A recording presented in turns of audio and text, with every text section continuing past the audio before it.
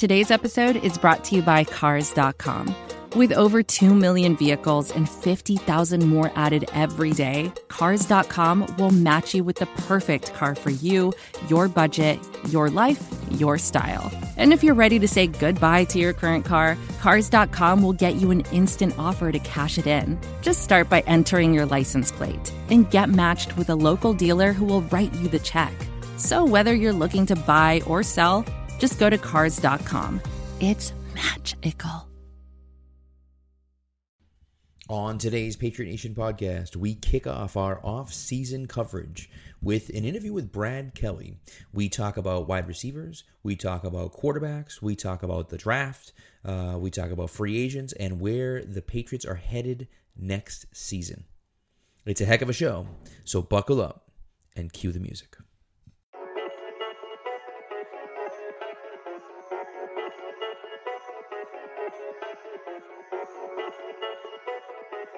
Stack receivers, two to the right. Russell Wilson extends the hands he has. Wilson, quick throw. And it's intercepted! Intercepted by Malcolm Butler! Butler has it at the one! Malcolm Butler stepping in front of the throw! And the Patriots have possession with 20 seconds to go!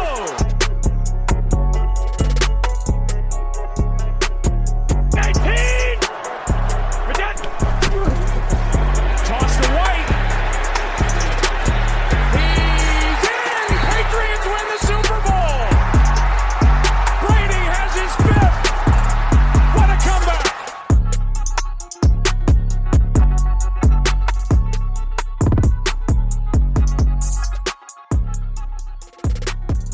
All right, we are extremely pleased to bring back onto the show Brad Kelly. He is an offensive coordinator. He is an NFL analyst. He is P. Diddy's, or Diddy, I don't know what his name is now, but he is Diddy's favorite wide receiver scout. That's a heck of a story. I'm sure we're going to have to hear that from Brad. Thanks so much for coming on, man. We appreciate it. Yeah, thank you for having me. All right, let's get right into it here, because we got to start with the wide receiver. Obviously, a huge need for the Patriots, really, for the last, 3 to 4 years. We kind of saw this coming. This year, got really nothing out of the position. Obviously, a guy that catches my eye, and I think a lot of Patriots fans, is obviously Jalen Waddle, right? I mean, he should be there at 15. Obviously, I think he probably would have went a little higher if he didn't get hurt, right? I think Devontae Smith breakout year helped him going down, helped his, get him a lot of targets and have the monster year that he had. Is that a possibility, right? I mean, like, they've whiffed on a couple. Obviously, Harry's the first wide receiver they took in the first round under Belichick. Do you think it's a possibility there at 15, Jalen Waddle, and what can he kind of bring to the table for the Patriots? So I think the Patriots and the teams in the middle of the first round lucked out with Jalen Waddle getting injured because through 4 games, he had outproduced Devontae Smith. It was trending like he was going to lead the team in receptions, yards, touchdowns. And then in the national championship game, when he's able to come back and play, it looks like he re-injured his ankle. Probably should not have played. So that's going to hurt his draft stock. And like you kind of alluded to, he was a likely top 10 pick without that injury, which means if he falls to 15 and he's there, or even the team's drafting just after the Patriots, they're probably getting a top 10 player based on his ability, but with the caveat that he has an injury. But from the Patriots perspective, I think he's a perfect fit. I think on tape, he's the best wide receiver in the draft class. He has dynamic speed, acceleration. There's the vertical presence, but he also runs maybe the best dig route I've ever seen out of a prospect, where you fake a post, you break that off, go across the field. So it's not just a straight line speed type of player. He's also kind of a refined in breaking route runner as well. You have the yak ability. But what really impresses me is throughout the first 4 games of the season, he was getting double teamed a lot. He was actually drawing more coverage than Devontae Smith was, and he was still beating the double teams. And I think that is kind of the mark of a true, number one target for an NFL team. Can you draw the doubles, but can you also beat it? And he was very well. And I think his game against Missouri was the best example of that. If you go back and watch, and from the Patriots perspective, he would be a high end, high upside player. And I think within 2 years, he's your number one target. Yeah. I mean, listen, I just don't know. I don't know how much Belichick values the position. I mean, obviously he spent a first-round draft pick on it, but it just seems like he's not willing to spend, the draft capital to go up and get a guy like that. Now, on the flip side of it, he's drafted, a few times now early in the draft as drafted offensive linemen. And so obviously there are a bunch of guys out there, maybe one of them will fall, maybe one of them won't. But, I don't know. I look at it and the game has changed, right? I feel like the game has changed, and I feel like Belichick addressed that last year when he drafted guys like Kyle Duggar and Josh Uche. Duggar is a guy that he typically wouldn't draft, and I think Uche is a guy he typically wouldn't draft either because he's a little bit more of a tweener, certainly not in the second round. And so I think that he's realizing that and changing the way that he approaches bringing prospects in. But, I mean, I would love Jalen Waddle at 15. I'd love it. I just don't know how realistic it is just based on Belichick's draft history, The way that I've been thinking about it is they could draft an offensive lineman, but I think going into next year, you're probably somewhat content with your offensive line. Whereas Jalen Waddle, the upgrade that he would bring over the player that he would be in for, which could be 35-year-old Julian Edelman, it could be Demir Bird if they bring him back, is just so much bigger than what they could get for an offensive lineman. I think the only other position that you really have an argument for that could kind of match the upgrade would be linebacker. Right. And I'm not sure if there's a linebacker prospect worth it there, which, like you said, there has to be a philosophy shift for Bill Belichick. There has to be one post Tom Brady, to be honest. And like you said, I think he's kind of trending in the direction where he's starting to break the mold of what he was for 20 years because the game has changed and his quarterback situation has changed. Yeah. I mean, Michelle too, right? Like a few years ago, skill position guy early on first round. But it's interesting too. Like it was such a head scratcher last year. I mean, the deepest wide receiver class probably ever, at least in the last 10 to 15 years. They don't take a guy. I mean, like I think there's a stat out there.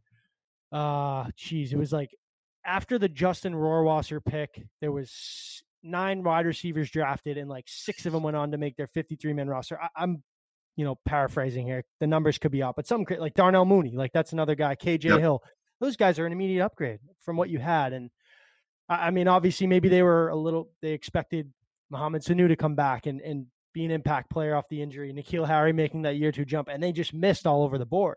So now it's a question like, can you trust him to take the right guy? I mean, I think there's some interesting prospects there that they can kind of get in that third round. I'm so mad Chris Olave is going back. I mean, we can get into him a little bit later. He can probably be the wide receiver 1 next year. I was big on Justin Ross, obviously missed this year with the neck injury. I thought that would have been a great, kind of late day 2 pick, maybe reach a little bit for him. But there's certainly some guys on day 2, day 3 that will be interesting prospects that can come in and definitely help your room and bring some youth to it. Are there any guys that kind of stick out to you that can certainly help, like I said, improve the position, but maybe not necessarily in the first round? Definitely. My favorite would be Kadarius Toney from Florida. He's going to be at the Senior Bowl. Love him, man. He is electric. I'd say that he moves like Tavon Austin, but he runs like Deebo Samuel because he wants to run through tackles. And he's so balanced and so elusive. It's almost incredible. There's almost never really been a player quite like him where he could hit and bounce off the hit and keep his balance in like the most ridiculous like body positions I've ever seen. And he's developed as a route runner. This was his first year where he really produced, but there's always been that ability with the ball because he's always been a returner. They used him in the Wildcat, slot receiver, but he's starting to develop, I think, as a route runner. And as far as the ability that he would bring to the Patriots, I mean, no one on the team can even do close to what he does with the ball in his hands. And with the receiver room, you assume being kind of led by Jacoby Myers, who's more of a possession guy, he would bring in another dynamic to the room. Another guy too, Amon St. Brown, right? Like guys like that. Elijah Moore, obviously smaller guy. Rashad Bateman, Terrace Marshall. Like those are guys, right? Like second, third round that, I mean, obviously they don't have their own third, but they'll get some comp picks in there. Off topic, but they're getting a third probably for Brady. And what's that? Probably 2 fourths for Collins and Van Noy, I assume. Yeah, you would think. So, I mean, there's definitely some meat in there. I mean, and two, like we've seen wide receivers come into the league and produce faster than maybe in years past. They need to address it this year. Obviously, through free agency, there's obviously some sexy names out there from Corey Davis and Allen Robinson and Juju Smith-Schuster, all these guys, right, that they can upgrade the position and get a veteran in there that's a proven, NFL talent, and also get some youth into it. I hope. I mean, like, they can't look at this room from this past year and go like, we're all set here. We're going to sign like a Demir Bird, and no offense to him, I think he was pretty good given the circumstances. But I mean, it's so interesting. Like, there's so many different ways they can go. Obviously, they have the cap space this year to kind of do what they want. But I don't know. I mean, it's so interesting. I would agree with the fact that they definitely need to address it. And like you said, it seems like it might be a 1-and-1. Like you assign one free agent and you draft one wide receiver. I think that's where the upgrades need to happen, because you need kind of that number one overall presence if they're able to pay for an Allen Robinson or Will Fuller or Corey Davis. And then also I think they need some talented youth, because the way N'Keal Harry is trending, you don't know how much you're getting from that.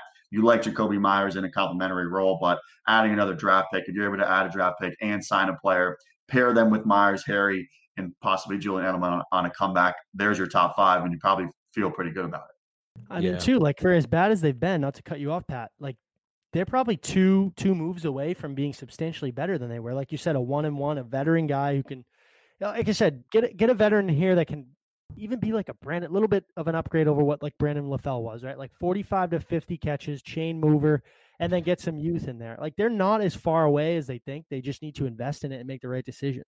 Well, you need a quarterback too. I mean, that we'll get into that. I mean? But that's neither here nor there.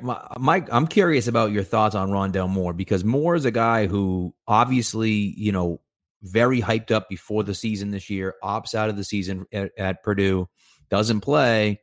Small guy, everyone talks about Devontae Smith, 6'1", 175. Moore's what, 5'9", 180? Like, he's not much bigger. So, like, you're looking at a small guy, probably going to be playing inside, obviously fast and great athleticism, but also didn't play this year. So, what's your take on Moore?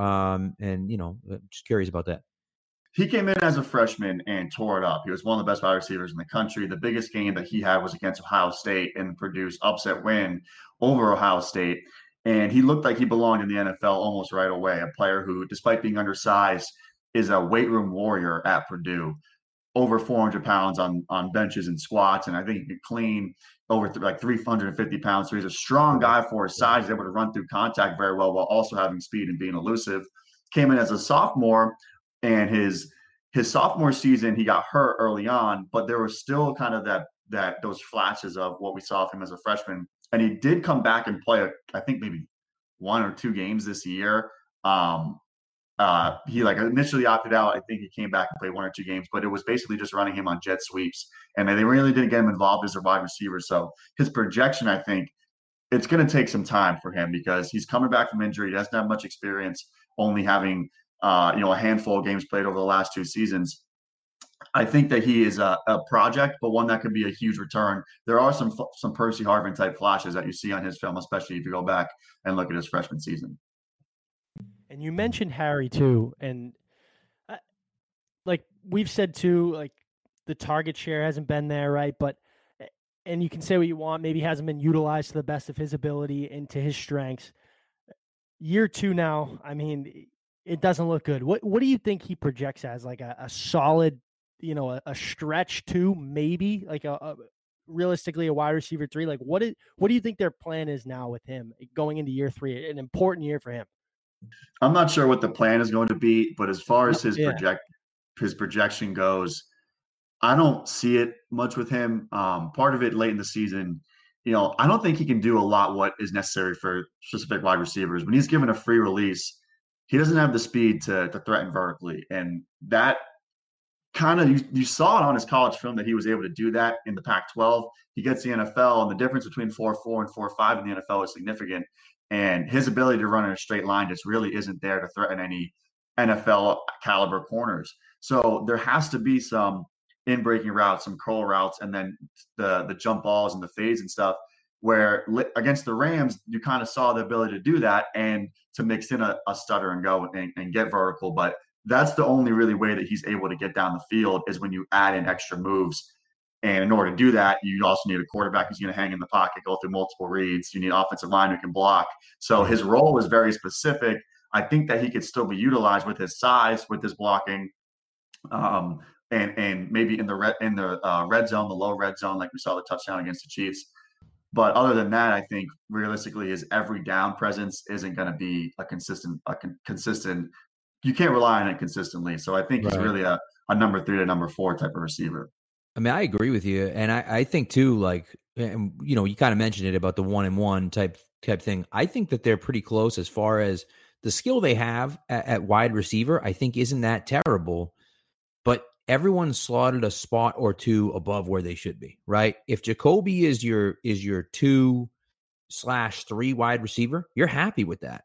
If Jameer Byrd is your 3/4, you're really happy with that. You know what I mean? And then if you can mix Edelman in the slot, who knows if he comes back next year or not? But like, you know, if you talking about those 3 guys, they can be really useful for you, assuming you have one guy, maybe 2 guys ahead of them. So they have talent there. It's just that they don't have that elite level talent to, you know, to kind of go above that. And that's really the issue I see, at least at the wide receiver spot. And the other thing for me with Harry, the interesting thing for me, and you said it perfectly, like, they just didn't use him. Like, they didn't, like, he's not a speed guy. He's not. We know that. So just throw it up there and see what happens. And I think, you know, from a Patriots perspective this year, you just looked at it and said the offensive, the passing game was so bad that you couldn't waste. Not that waste throws like Brian, that. Pat. Don't say to Brian. But not that you couldn't waste throws like that, but like, it was almost like we're doing everything we can not to turn the ball over. And so, like, to throw in those jump balls, those like 50-50 balls, makes it difficult, you know, when you're just trying to like not turn it over and drive down the field, and you know, and you can't. And so that's like, even the Rams catch was 3rd and 20, and they're like, screw it, just throw it up and see what happens. And he goes up and makes a play, and it's like, that's what he should be doing. Like, but he's very limited to that, which is unfortunate. And it makes me wonder, like, I'd love to pick the brain of someone in the organization to be like, who had this guy? And I know he was, I mean, we did a mock draft before with Mark, and we had him Mark picked him in the first round for somebody. So it's not like everyone said this guy sucked, but like, for people that had him significantly higher than AJ Brown and DK Metcalf, and you're like, what could you have seen from him that was better than because it's like, okay, you want to say Hollywood Brown, fine, he's small, whatever, this and that, but it's like, those guys are both big, just like he is, and they're fast. So like, you know what I mean? So that was some of the stuff for me where it was like, kind of like, how did you do that? You know?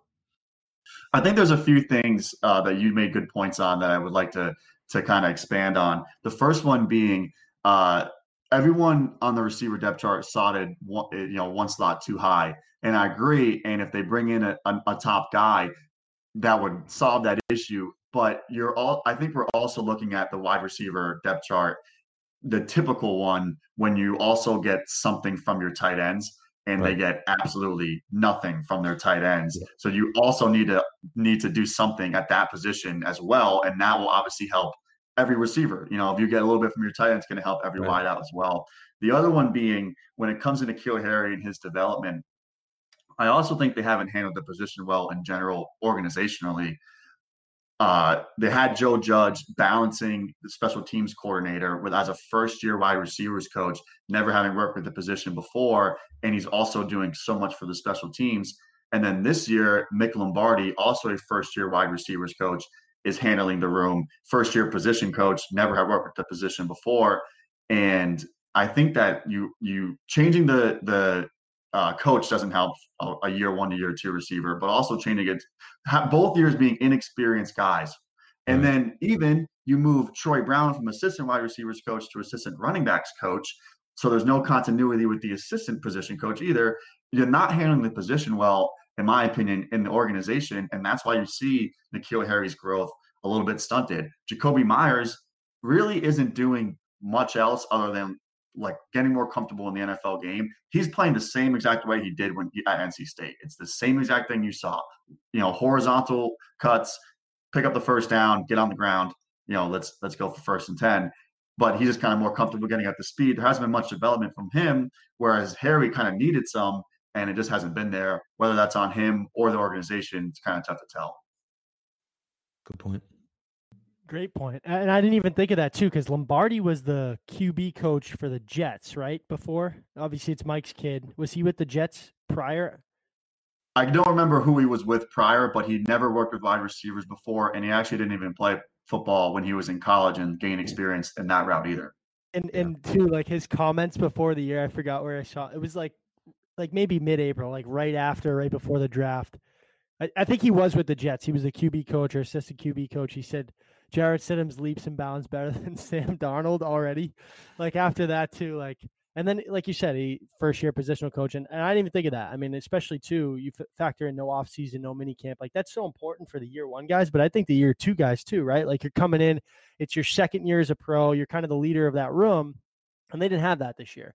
So I obviously don't want to make excuses for it, but I think this Patriots team, a lot of the younger guys, especially Harry and the guys you mentioned, they could have benefited from something like that. But kind of shifting our focus because somebody's going to get these guys the ball, whoever they pick, whoever they draft. What's your dream scenario quarterback? I'm super interested. Sign Dak Prescott, I suppose. Yeah, right. I mean, me too. Trade for Deshaun, right? Yeah, trade for Deshaun Watson. That'd be nice too. A realistic one, I suppose, is signing a veteran free agent quarterback. That could be Cam Newton. Maybe it's Phillip Rivers. Someone in that mold, more of a bridge type of quarterback, and drafting one as well, and ideally them sitting maybe for 8 games or until the bye week to take over in the long run.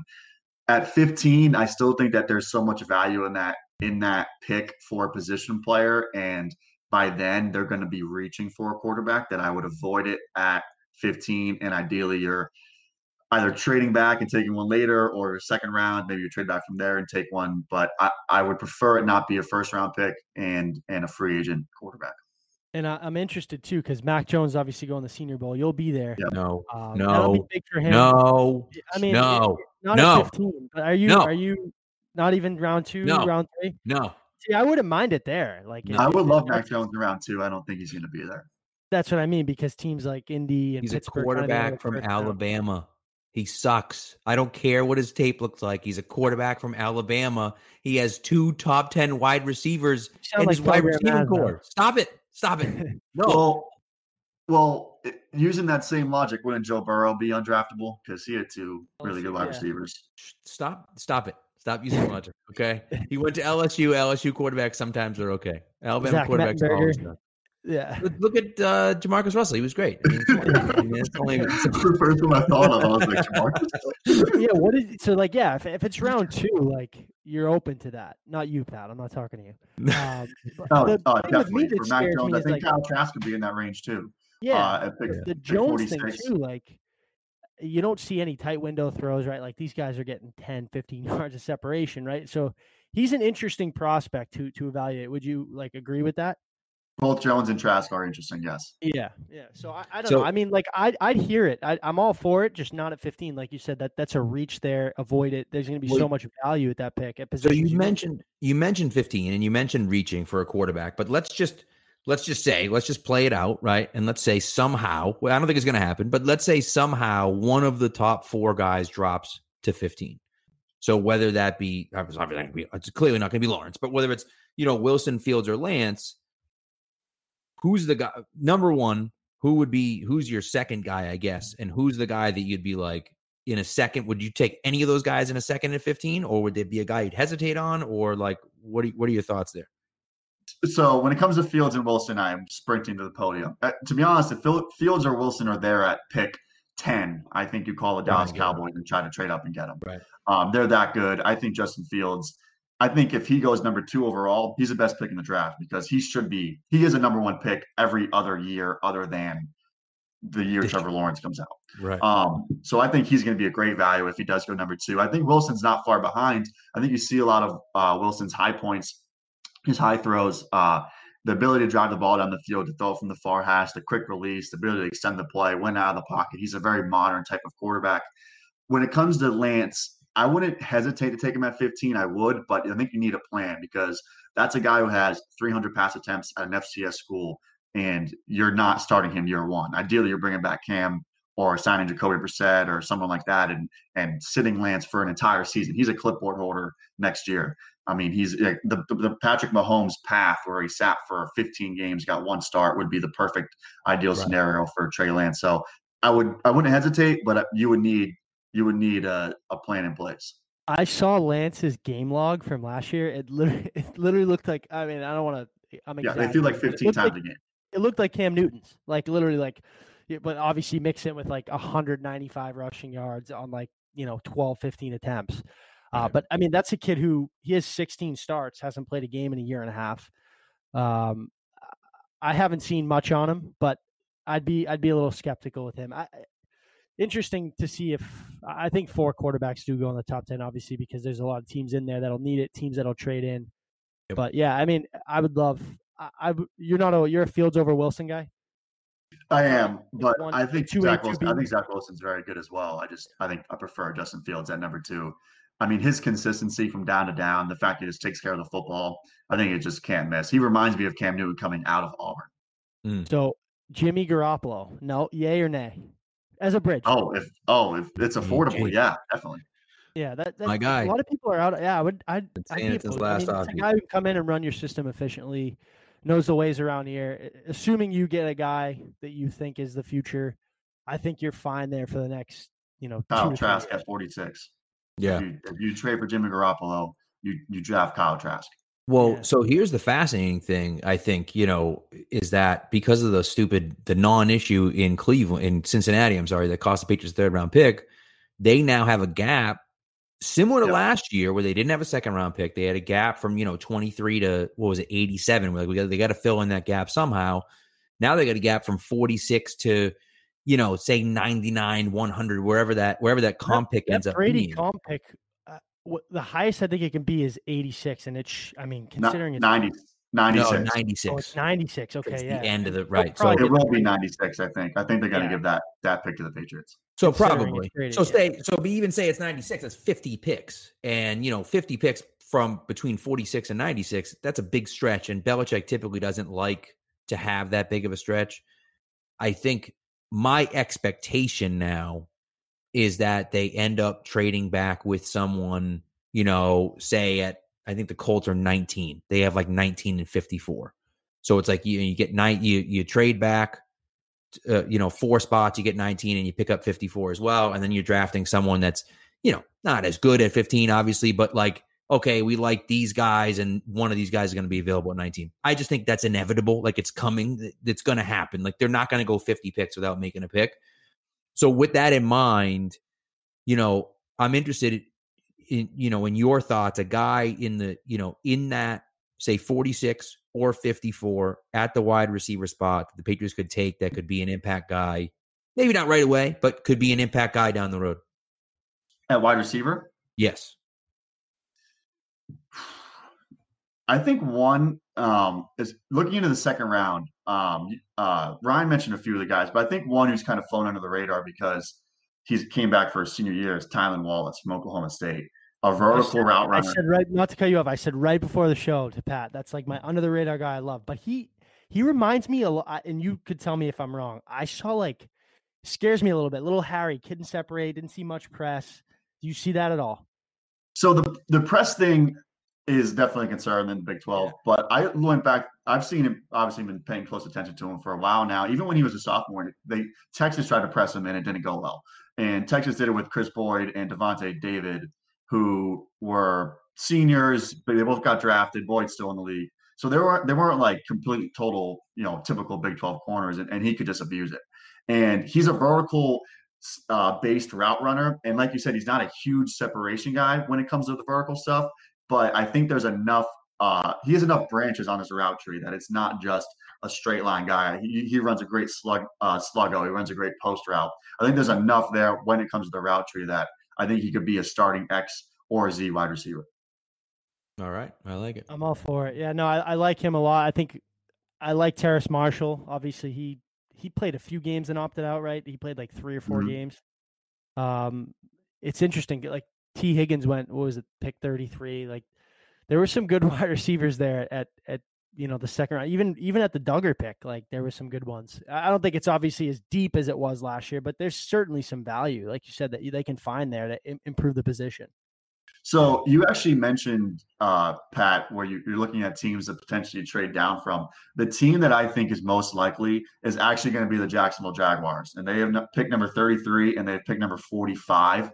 And I think they're going to want to have 3 first-round picks. And Belichick having the great relationship with Urban Meyer, I think they're going to do – if you remember, I think it was 2012, the Vikings ended up moving around the board and had 3 first-round picks. And it was like this big deal for them with a new regime that was I think the Christian Ponder draft? What it was Cordero Patterson. Oh, that's right. Yep. Sharif Floyd. That's a Belichick trade. That's a Belichick trade right there. Right. So if you get 33 and 45, they're able to get 3 first-rounders, get that 5th-year option for all 3 of them, and you would get 2 second-round picks. I think that would be one, and specifically with Urban Meyer, that's a team that I kind of see them making a deal with and a potential value for pick 15 if that's the route they take.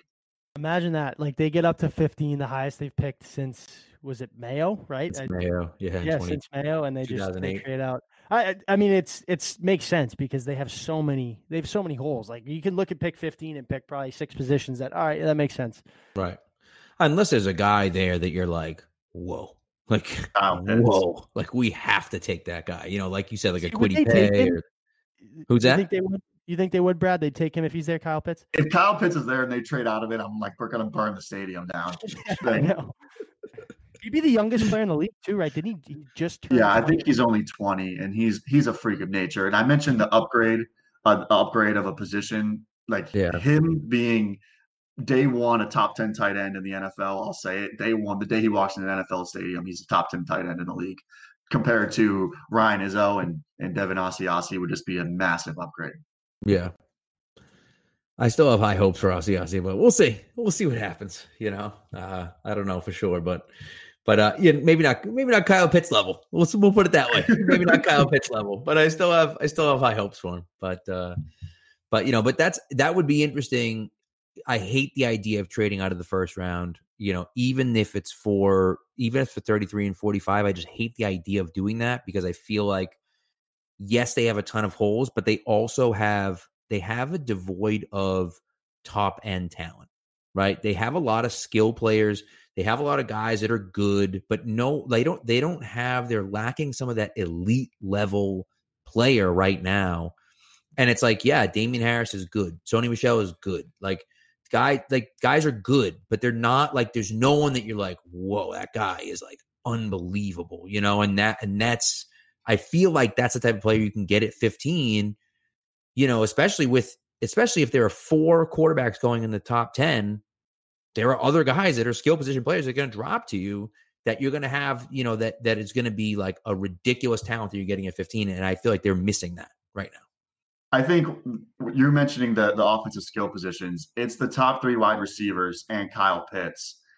Any of those 4 would be the dream scenario. So the other 2 being Devontae Smith and Jamar Chase with Jalen Waddle. Any of those 4, I think, is a dream scenario to upgrade your offense. Instantly, you have a day one playmaker.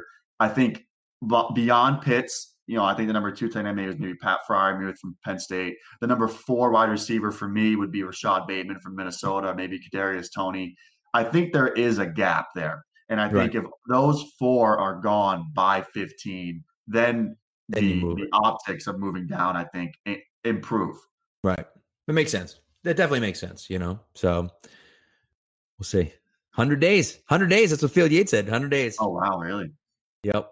I'm so mad there's no combine. I was like, the 1 year is going, and it was out of the Senior Bowl, and I was like, I couldn't obviously take time for work for both, and they canceled the combine. It's going to be like a regional thing, and I don't know how they're going to do it, but yeah, it sucks. Everyone's running 4-2 this year. What'd you say? Everyone's running 4-2 this year. Yeah, right. Yeah, it's on Zoom. No one can tell. That's great. It'll be interesting because that's the Patriots. That's the weekend. Obviously, everyone gets a bunch of information, but I feel like that's where the Patriots separate themselves from the rest of the league because a lot of the times the league, I think, values the combine more than the Patriots do when it comes to Bill Belichick. I think he's more of an interview guy. Just watch the game tape. Dante Scarnecchia puts offensive linemen through his black magic drills and tells you which one to draft. And but with the combine being a little bit less, meaningful maybe for the other teams, does that mean that they kind of take the Patriots route, and how does that affect their board? So No, that could be an interesting caveat. It's definitely a good point. I still remember I heard the Brandon Spikes, I guess, had an interview at the combine and was like they were talking to him, and I forget the exact story, but they asked him something about like his individual accomplishments, and he's like, man, nobody cares about the damn individual accomplishments. The only goddamn thing that matters is one of these, pointing to the ring. And it was just like, and it was like, well, that's a Patriots guy right there. That's why they drafted him in the second round. And he ran, I think, like a 4.9, and they still took him in the second round. Right. They don't care. They're like, he's a thumper, and we love his attitude. And so, it's like, oh, okay, yeah, he's fine. So, it's off topic, but I was listening to. I'll go back and listen sometimes to Pardon My Take in bed on YouTube, and they had DK Metcalf on, and he talked about the combine story, and like one of their scouts was really pushing for them to draft him. Didn't know where, but they wanted him. The whole organization necessarily wasn't sold, and he's like, when you walk in the door, take your shirt off. He's like, I'm not taking my shirt off. He's like, no. He's like, dude, do it. That was like, Seattle, wasn't it? Seattle? Yeah. Yeah, Seattle. Yeah, like, do it. And so he walks in the door, takes his shirt off, and then Pete Carroll immediately takes his off. And then they were like, all right, yeah, we got this guy. This is our guy now. They got him the third, obviously. Lucky them, but I wish you did that in New England. I don't know, kidding. And it's so funny too, because I pulled up Harry and Metcalf's combine pro days. Like they tested pretty similar. Obviously, Metcalf blew away I think what he ran, like a 4.3, 4.33. Yeah. And Harry was a 4.54 or whatever. When you look at everything else, like they tested pretty similar. Like they were obviously kind of looking for that mold of a receiver, and they just took the wrong guy. Like it's obvious, like that. And obviously Metcalf brings a lot more to the table, but when you look at that, it seems like they were looking for that type of player, and they just picked the wrong guy. It's interesting too, because I was told by someone in the Cleveland Browns organization that the Patriots called them when they were picking at pick 32, attempting to trade down. So I don't know if they were even sold on N'Keal Harry or DK Metcalf. And I posted that when it happened, the night of the draft of the first round. So I don't know if they were even completely like, obviously you want to get value for every pick. You know what I mean? If they could have blown they could have got a huge deal from the Browns, you trade out no matter what, and maybe N'Keal Harry's there later, or maybe DK Metcalf is there later. You know what I mean? So it's kind of one of those things where if they're looking for that mold of receiver, they were like, we like Harry here, but Metcalf's going to fall because of his neck injury. Maybe we could get him if we trade out. Yeah. It's just take a wide receiver like this. Tom's got 1 year left. Let's make him happy. They took the wrong guy. Crazy how things happen. I mean, and again, I've talked about it before, but like when they miss at wide receiver, they miss at wide receiver. I mean, Jackson. you talk about Chad Jackson. They trade up with Green Bay to draft Chad Jackson. And Chad Jackson, and the pick that they traded to Green Bay takes Greg Jennings. Then they take friggin' Dobson over Keenan Allen, and then they take DK over Metcalf and AJ Brown. And you're like, man, when you miss, dude, you miss. I hate the shoulda, coulda, woulda game, but like obviously where they're drafted, you're looking at that. Like you're looking to that's what happens there, right? And that it falls into that lap, right? That's what happens, It also hurts that Deebo Samuel went 4 picks later, wanting to be a Patriot, and AJ Brown grew up a Patriots fan, and it was just like desperate for them to draft him, and they're both studs. The AJ Brown one hurts because watching him watch the AFC Championship game, flipping out when the Patriots won, going to the Super Bowl, and like then if he had been, it would have been such a story. But anyways, that's we're just rehashing old wounds here. It's the way it goes, But I'm looking forward to draft night where we can sit and wait, and then pick 15 comes and they trade out, and we got to wait a whole nother goddamn 24 hours on the draft again. I was going to say I can go grab my DK Metcalf jersey for the video if you want me to hold that up for the rest of the interview. I think you got all of them, right? Who do you have? Ruggs, Metcalf, and Dante Pettis, my guy. Oh, Dante Pettis. And he could have been claimed this year, right? Or did they? Oh, the Giants. Oh, the Patriots put a claim in for him. The Giants had the one spot ahead. Got a nice touchdown pass for the Giants too. Yes, he did. He's gonna play for them next year. Yeah. So anyway, the Diddy story, just so you guys know. Yes, the Diddy story. That's the elaborate on that. Yes, let's do it. It was like early Twitter, like maybe 2011, something like that. He was getting close to maybe 200,000 or 400,000, 500,000 followers. Now he has, like 8 million. I don't even know the number. Right. Yeah, something foolish. And he said like, oh, I'm going to follow my 400,000th follower. And I did not know that. I found that out after. But I followed him and was his 400,000, whatever it was. And he was true to it. He followed me back. But the thing is, since then, he has unfollowed hundreds of people. I think maybe even over 1,000 people. And for whatever reason, I've continued to make the cut to this day. Still you follows should have bought me. a lottery ticket that day. Like something. Like that's insane. So good. Especially because you didn't know. I've even said every time I post, I'm thinking if Diddy sees this, is he gonna unfollow me? Like I'm like terrified to lose it. Well, dude. So Keegan, our buddy Keegan, is followed by Ariana Grande, and so same thing, bro. Diddy, by the way, is 15.6 million followers. Yeah. How many does he follow?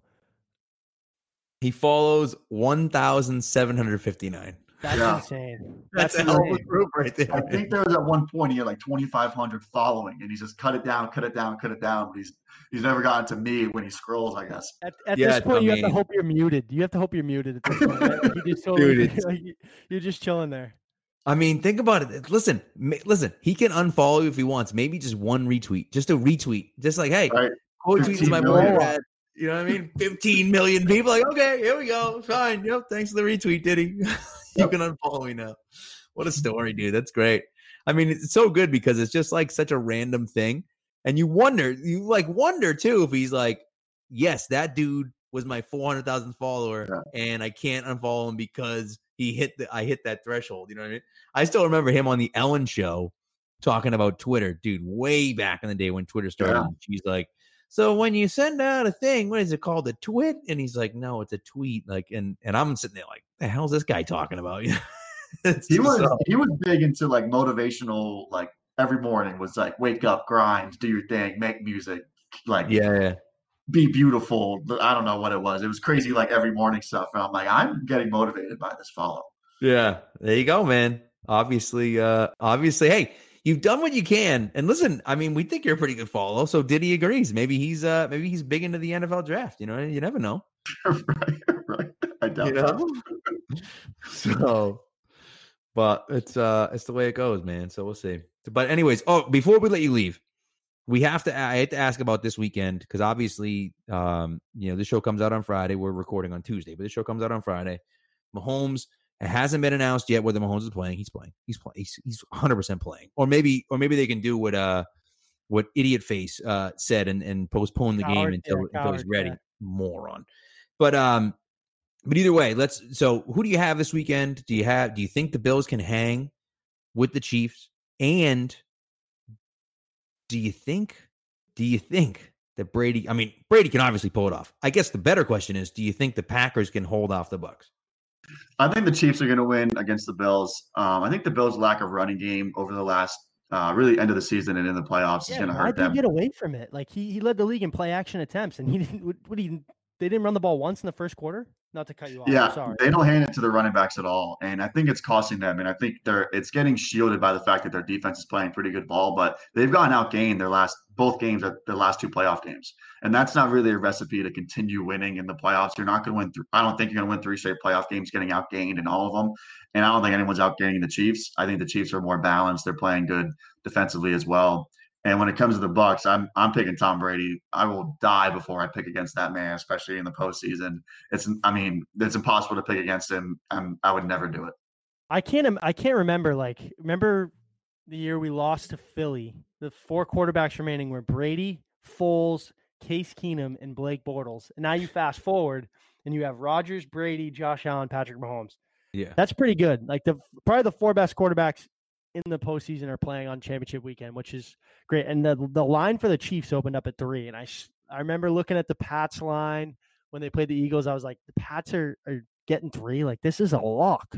Like, that seems like a trap line to me. But no, I agree. I think the Chiefs, I don't know. Can the Bucs defense keep pulling it off? Right. I mean, they won't. I don't know if they have an answer for Devontae Adams. I mean, the best receiver in football, in my opinion. Nobody has an answer for Devontae Adams. Yeah. Like, well, speaking of him too, not before we end, I saw a tweet the other day. Jock Peterson they went to the same high school, was the leading pass catcher for their high school. Like, had dumb. 10 more touchdowns, 35 more catches, and 500 more yards than Devontae Adams in high school. And he just said, I'm going to go strike out 250 times a year, hit 40 bombs, and collect way more money. I don't blame him, but insane.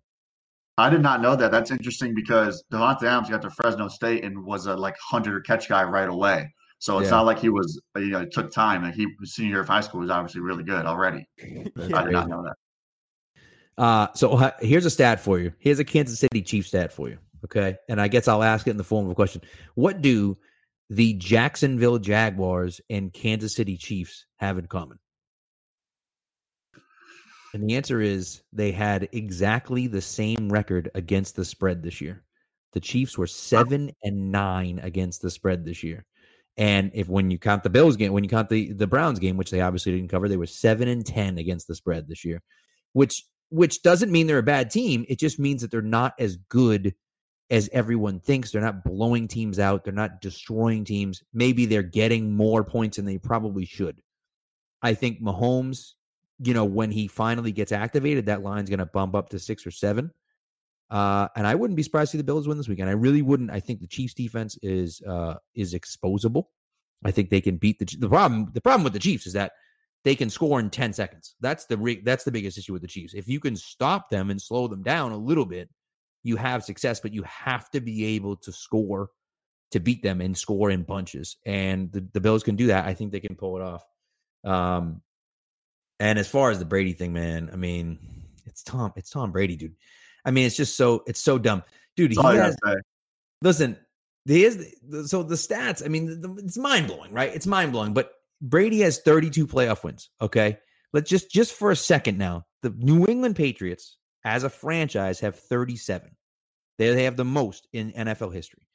If Brady were to win the Super Bowl this year and win the Super Bowl next year, and the Patriots don't make the playoffs, Tom Brady would have the most playoff wins of any franchise ever as a player. He'd have more wins than any other franchise in the history of the NFL. I mean, it's just, the numbers are just so stupid where you're just like, come on. I mean, that's just dumb that he can do that. And, it's tough to bet against them. I'm going to pick the Packers because I don't want them to win. I want them to win next year. Though. It looks like their year. Well, listen, if it's not this year for the Packers, I don't know what the hell is. I mean, when the hell is it going to happen for Rodgers? It's not going to happen this year. Like, that's, you know what I mean? Like, I just don't know what else you want. Although, I would love it if the Bills got there and lost to Brady. Oh my God, dude, that would be like, that would be lovely. 20 years to get him out of the division just to have him crush you in the Super Bowl. No matter what, the quarterback matchup's obviously going to be great, like you said, Ryan. And there's going to be a good storyline because it's going to be like, it's Brady versus the Bills, or Brady Mahomes, or Rodgers Mahomes, or Rodgers versus Allen, who's like the up and comer as well.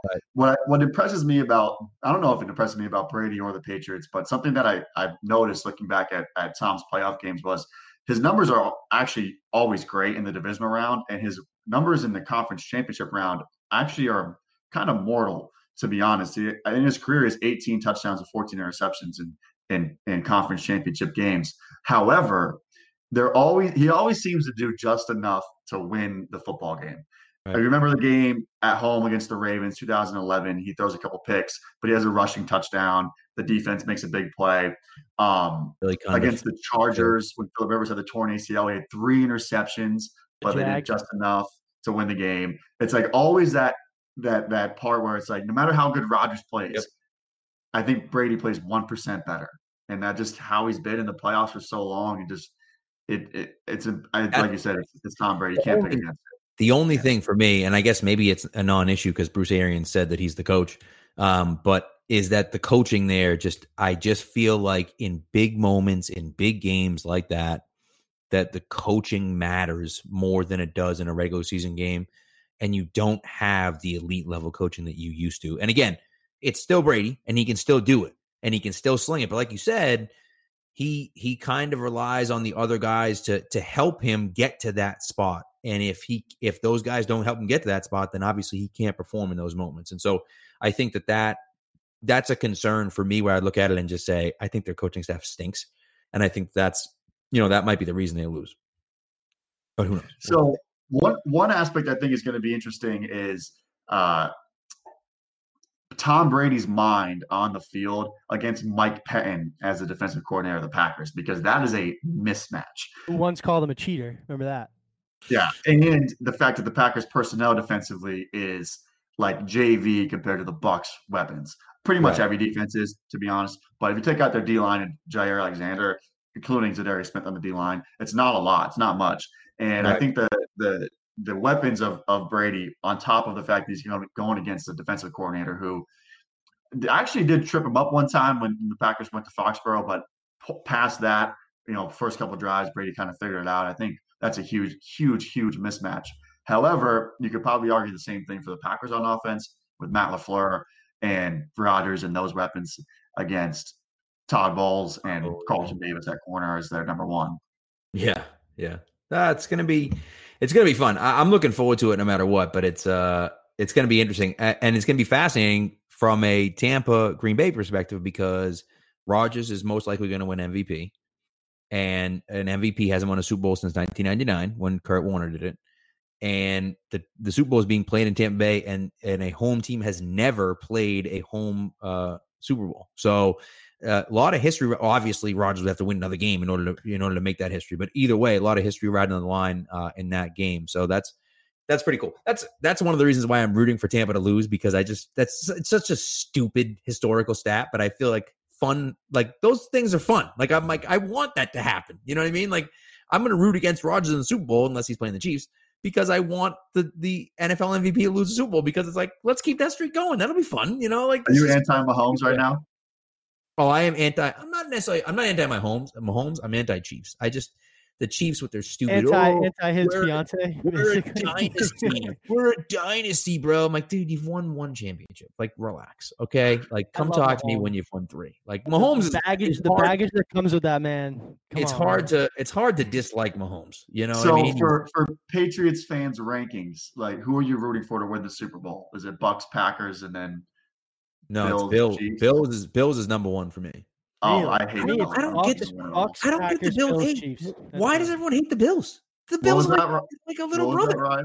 I said Bucs, Packers, Bills, Chiefs for me. I don't know. The Bills, they're like a little Bucs, brother. Bills, Packers, like Packers, Bills, 2A, 2B. I wouldn't mind. Bucs are one. People are rooting for the Ravens over the Bills last weekend. I was rooting for the Ravens. The Ravens. Dude, the Ravens. Come on, man. I hate the Ravens. I love Lamar. I love Lamar Jackson, and I don't like the Bills. I don't know. I just don't like them. I don't like I think their fans are great. I just don't like them. I don't like them. But, like, why? They're like a little brother. They're like, they're like the little homeless kid in the corner that's always, you know what I mean? Like, I don't want my little brother to win a championship. Oh, I guess it's like, you have it once. I mean, I remember in 2001, man, when they won, and we just like, there's no flag, like the game's over, like the Patriots, we won, like you sure you want to check that again? Like, maybe we should, like, and I feel like the Bills are in that situation, especially where Buffalo hasn't, the city of Buffalo hasn't won anything in years, and so it's like, for them to actually win something would be pretty cool. I just think it'd be a fun storyline. We would never hear the end of it, but then we'd be like, oh, that's great. You have one? Oh, okay. All right. Yeah. Come talk to me when you have two. Never mind 6. Come talk to me when you have 2. Okay? Like, stop it. I don't want them to win it. I think they're probably last for me as far as rooting interest goes, but I do want them to lose in the Super Bowl. Yeah. That's a little. I mean, that'd be fun. Okay. I do want them to lose, and I want them to win this week, but lose as long as they lose in the Super Bowl. Devontae Adams deserves a ring, so I'll root for them. He won me a lot of money in fantasy this year. So he did, yeah. I think Green Bay's probably number 2 for me. I mean, the only thing is the Rodgers stands are he wins this year, beats Brady, and everyone's gonna be like, whoa, Tom never beat Aaron in the playoffs. Like, he's guaranteed. And it's like, dude, the whole GOAT thing, man, is just so stupid. I mean, it's so dumb. I mean, the what he has the same amount of wins against NFC teams in the playoffs that Drew Brees has. Like, it's so stupid. It's like, just stop it. Like, the discussion's over. Like, it's been over for a long time, but like now he's doing it in the NFC again with a brand new team. Like, just stop it. Like, just end it. Like, it's over, you know? So when does Mahomes enter the conversation? After what number? 3. Yeah, I would say 2. Yeah, I would say 3 because if he wins this year, you can't say that. You got to say 3. After 3, you're like, okay, he's probably the most talented ever, to be honest. He plays shortstop. Like, it's insane. Yeah. Well, my question with him, I mean, so see, him and Lamar are so different, but Lamar to me can't hold up. Mahomes doesn't take the amount of hits that Lamar takes, I don't think. He doesn't rely, like Lamar relies on his athleticism. And Mahomes does too, but not to the extent that Lamar does. Like, if once his athleticism starts to go, which it's going to because it does for everyone, like, it's not, I don't think he's done. You know what I mean? Like, I think he can still be a good quarterback, maybe not to the level that he is now, but like Rodgers has figured it out. Like, he still moves a little bit in the pocket, but he can sling it still. You know what I mean? And he's an accurate quarterback. Mahomes, if he keeps doing what he's doing, I mean, they should be in the AFC Championship game pretty much every year like the Patriots were. I mean, I don't see any reason why they wouldn't be unless guys get hurt and other guys leave or whatever the case may be. Like, it's just, I mean, but I think you're right, Ryan. Like, 3 is kind of the number where I look at it and say, okay, at least we can have the discussion. Like, right now, don't even talk to me. At 3, we can have the discussion. You know, like, we can talk about it. It's still Brady, but we can talk about it. And then if he's able to get up to 4 or 5, 6, now we can start being like, okay, well, all right, he belongs in the conversation, you know? He needs the longevity too, which who knows if that holds up. Yeah, agreed. You think that he's the most talented quarterback ever? He's up there. Aaron Rodgers is up there too. Make every throw, athletic. Why? Who would you think is? I was thinking Rodgers, Mike Vick. Yeah, Mike Vick was. Yeah. I got his jersey. He was my number one thing in Christmas to wrap up. But I wanted his jersey.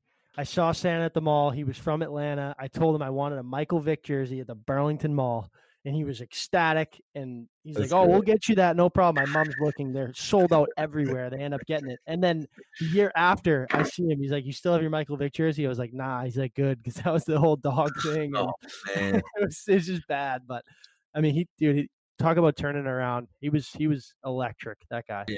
Cheat code Madden 06 too. Cheat code. Yeah. By the way, dude, talk about one of the most underrated trades ever. You know, they trade LA trades back to 5 and picks up a bunch of other picks, but they draft Tomlinson at 5 and Drew Brees at 33. Or 33, I guess. Yeah, because it was 01, It was right? pick 32, but it was the first pick. That's what it was. Yeah, because it was 01. That's right. Yeah. So, I mean, it's just like unbelievable, you know, like unbelievable. Of course, Drew Brees ended up really not playing there as much, but either way, it's a, you know, kind of a crazy haul. So, anyways, my favorite draft hauls is the Patriots, and it was the first 2 years that Chris Greer was not the GM, was like the director of player personnel. They got let me pull it up so I get it exactly right. It was Ty Law, Ted Johnson, Curtis Martin, 1, 2, 3. And then the next year was Terry Glenn, Lori Malloy, Teddy Bruschi, 1, 2, 3. That's okay. Not bad. All right. Yeah, I mean, we'll take it, I guess, you know. Terry the only first-round wide receiver that will ever succeed here, too. I'll live by that. Unless they get Jalen. We'll see about that. We'll see. I will say my favorite draft story, however, of all time is the Achilles Smith story. That's my favorite story of all time, where the Bengals got from the Saints, got an offer like for 3 first-round picks, like 3. I think it was 4 first-round picks, like 3 seconds. It was stupid. The trade was stupid, and they were like, "No, we got to draft this guy Achilles Smith," and they turned it down, and the Saints ended up moving up, I think with Miami to 5 to draft Ricky Williams and traded their whole draft. But they were trading more. They were trading like their whole draft plus like their first round pick the next year and the year after and their second round. It was insane. And the friggin' Bengals turned it down and drafted quite possibly the worst quarterback in the history of the NFL. I mean, his numbers are staggeringly terrible. It's unbelievable. So anyways, that's we've gone way off the rails, but it's been fun. It's been fun. Yeah, we'll have to do this. Is a blast. I'll have to do this again. So, Yeah. But before we let you go, Brad, shout out. I know you're on Twitter nonstop and you're tweeting out all the good stuff. And, we know, obviously Diddy knows. So, tell us where they can see you and read you and hear you and everything else. So it's at Brad Kelly 17 on Twitter. It's KELLY17. I have my own Substack profile. So it's this slantroute.substack.com. Do a lot of NFL, college football, NFL draft analysis. And I've been doing a lot of video work on YouTube. That link is also in my Twitter bio. A lot of NFL draft, wide receiver, quarterback breakdowns, audio breakdowns, film, all 22, just a bunch of NFL draft content on YouTube. Nice. And I will attest to that because I've learned a lot from your stuff. So keep it up. We appreciate it. Yeah, it's good stuff. And that's what people don't get it, and I think we're starting to see it more, right? But like the all 22 shows you the picture, right? You watch the game and you see the game, but the all 22 shows you what's going on. You don't see what the backside wide receiver's doing, or the wide receiver doesn't get the ball. You don't see what his route looks like, and guys are out here, guys like Brad are out here breaking down routes where the guys don't get the ball and saying this is what his route looked like, and this is concerning, or this is good, and this is a rep that's like, hey, this guy looked really impressive. Meanwhile, the play's going on in the other direction, and I think that's something that we're starting to recognize more. But for a long time, people just didn't, the normal everyday person just didn't realize that even existed, So anyways, well done. And thank you so much for coming on. Really appreciate it. And we'll have to have you on again soon, maybe before the draft even, break down, do some draft stuff, Sounds good.